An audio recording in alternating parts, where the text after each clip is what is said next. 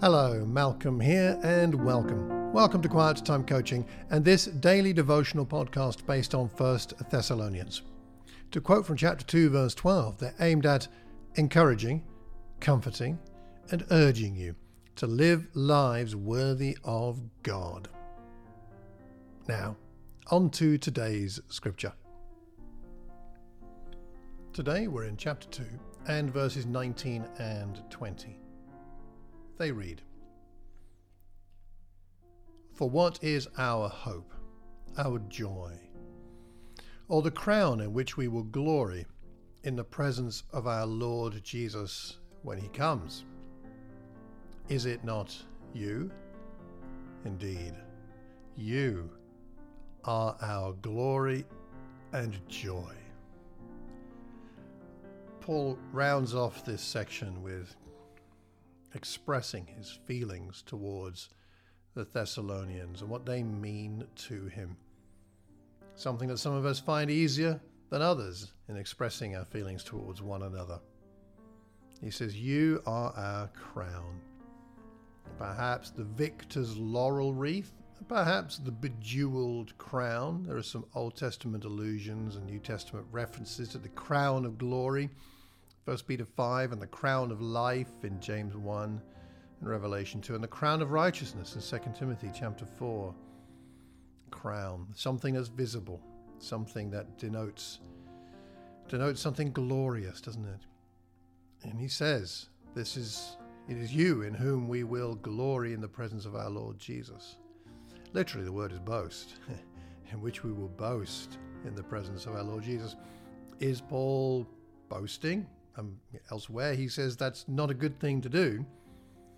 I don't believe he's boasting in a sense of boasting over any status he has achieved via the Thessalonians.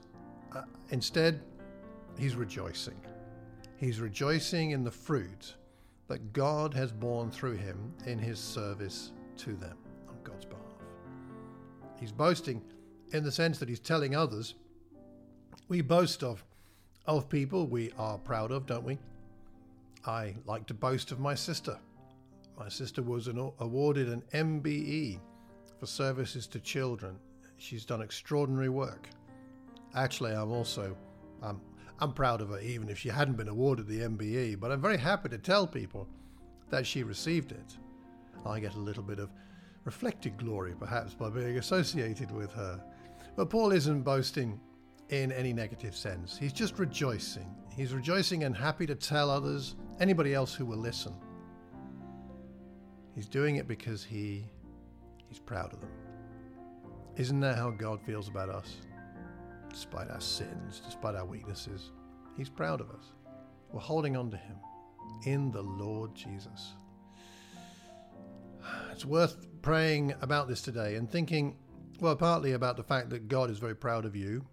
He considers it an honor to have you in his family, but also that you and I are part of a bigger family that we are called to be proud of.